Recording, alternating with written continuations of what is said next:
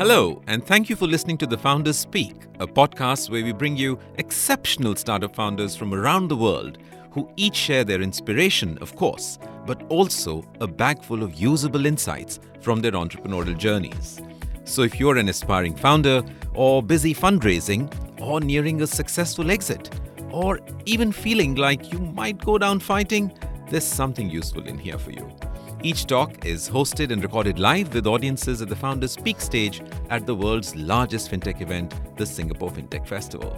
My name is Naveen Suri, and I'm your host. I'm a former banker turned entrepreneur, and like all entrepreneurs, I have more than a few battle scars on my back, all of which I'm very proud of. Our next speaker is Derek Lee, co-founder and CTO of Accredify. He's based in Singapore, and in his talk titled, Why I Attribute Success to Luck More Than Anything Else, he speaks about the 4 principles that Dr. Richard Wiseman wrote about in his book, The Luck Factor. Derek reflects upon how luck played a pivotal role in his journey to where he is today. Let's take a listen.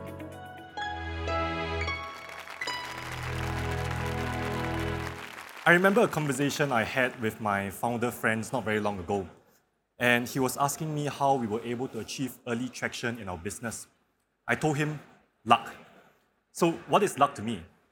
Essentially, luck is things happening to you not by your own efforts or abilities. Looking at my past experiences, I will be sharing instances where I consider myself to be lucky. So the first run-in with luck that I can remember was when I was still a child. My Chinese name is Li Ming Yang. The Yang character is written in Chinese is the same as the Yang family, a very famous military family, well known for guarding the Great Wall and the reign of Northern Song. They were highly spoken by the late generations for their loyalty, their bravery, and their prowess. And I fell sick quite often as a child, which fortune tellers attributed to the Yang character in my name. According to them, I am undeserving of the Yang character, which is why I fell sick quite often. And growing up, my parents had decent paying jobs. And what that means is that they were able to afford food, meals, education, as well as a roof over my head. And because of my dad's job, I was able to have a personal computer at home from a very young age. So I was already luckier than most, not by my own efforts or abilities. And this luck exposed me to building things out of Legos from a very young age and also playing computer games. And these experiences then shaped me to become an individual who is always very curious about how things work and how they are constructed.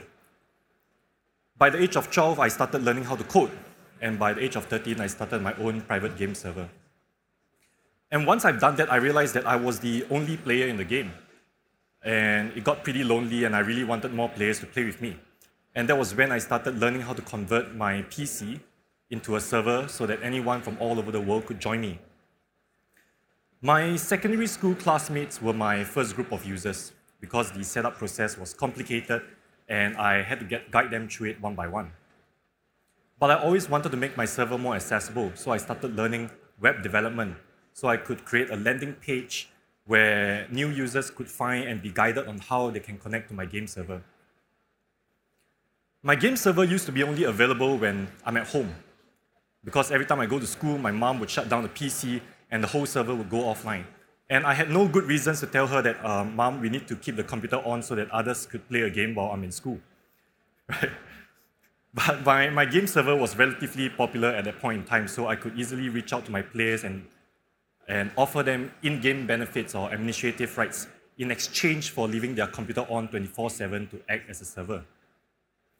Now that I have a 24/7 online game with active players, I started charging people for more premium equipment and weapons.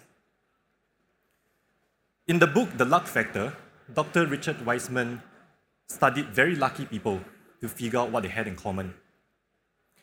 In his book, he discusses 4 principles that are key to creating luck.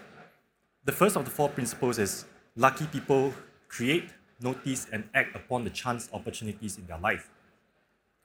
What that also means is that by being open to new experiences, you can maximize opportunities in your life. In retrospect, me being open to learning new technologies and overcoming hurdles at each step of my way led directly to new knowledge and monetary benefits. By age 14, family financials became a problem.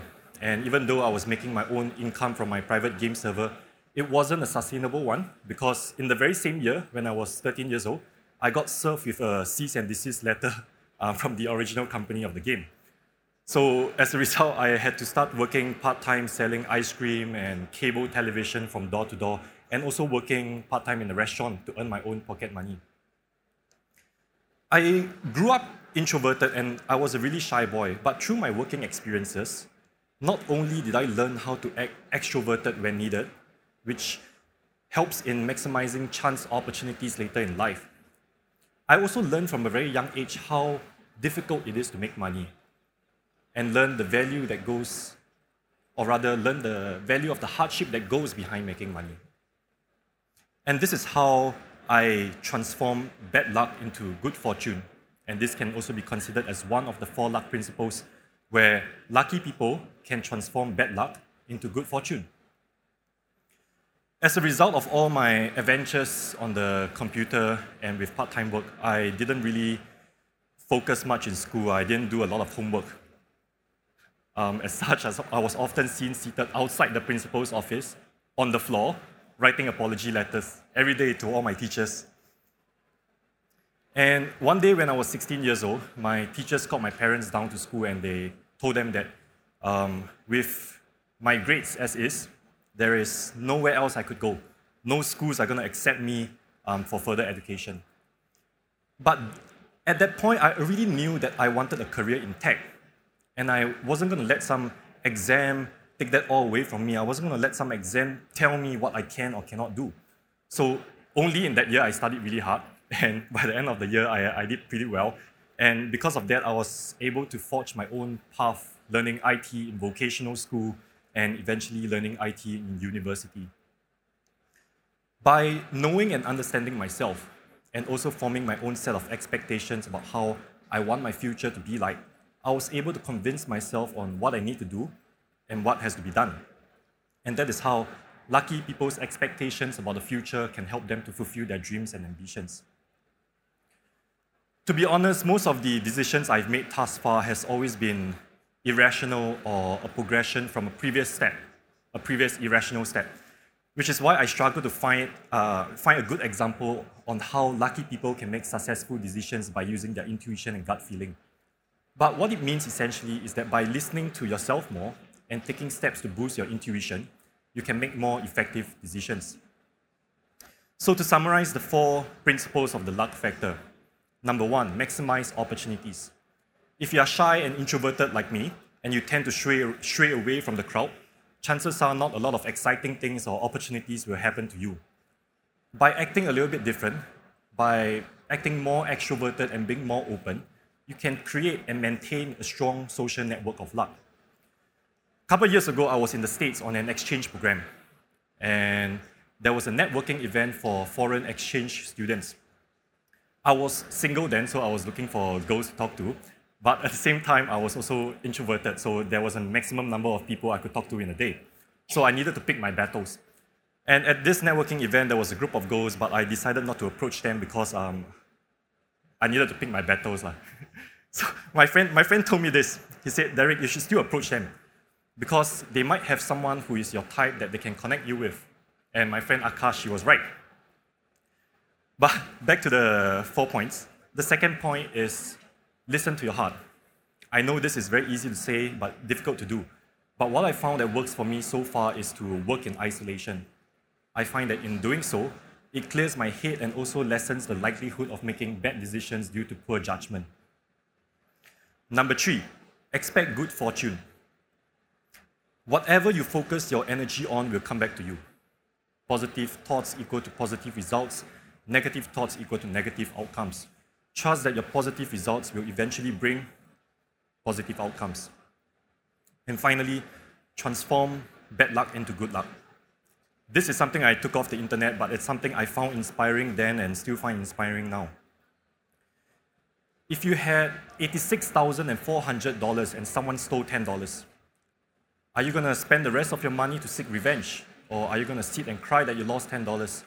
Or maybe you will just move on and live. Chances are we are all going to move on and live. And that's the same in life. We all have 86,400 seconds in a day.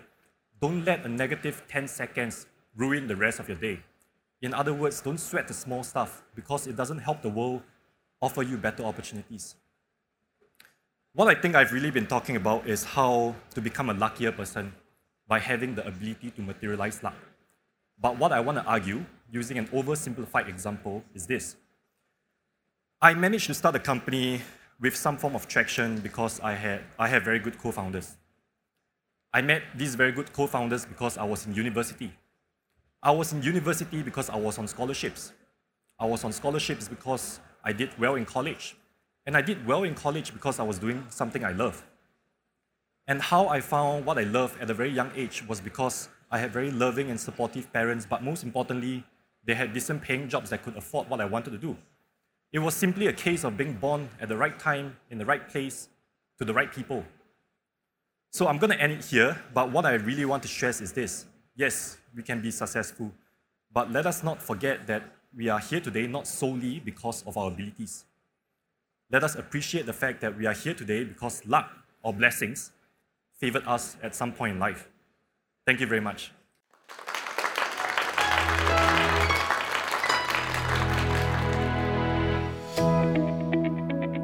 Thank you, Derek. Now, if you'd like to watch Derek's talk at the Founders Speak, simply visit Singapore FinTech Festival on YouTube.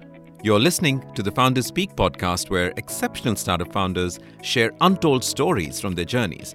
We have lots more for you coming up next, so do stay with us.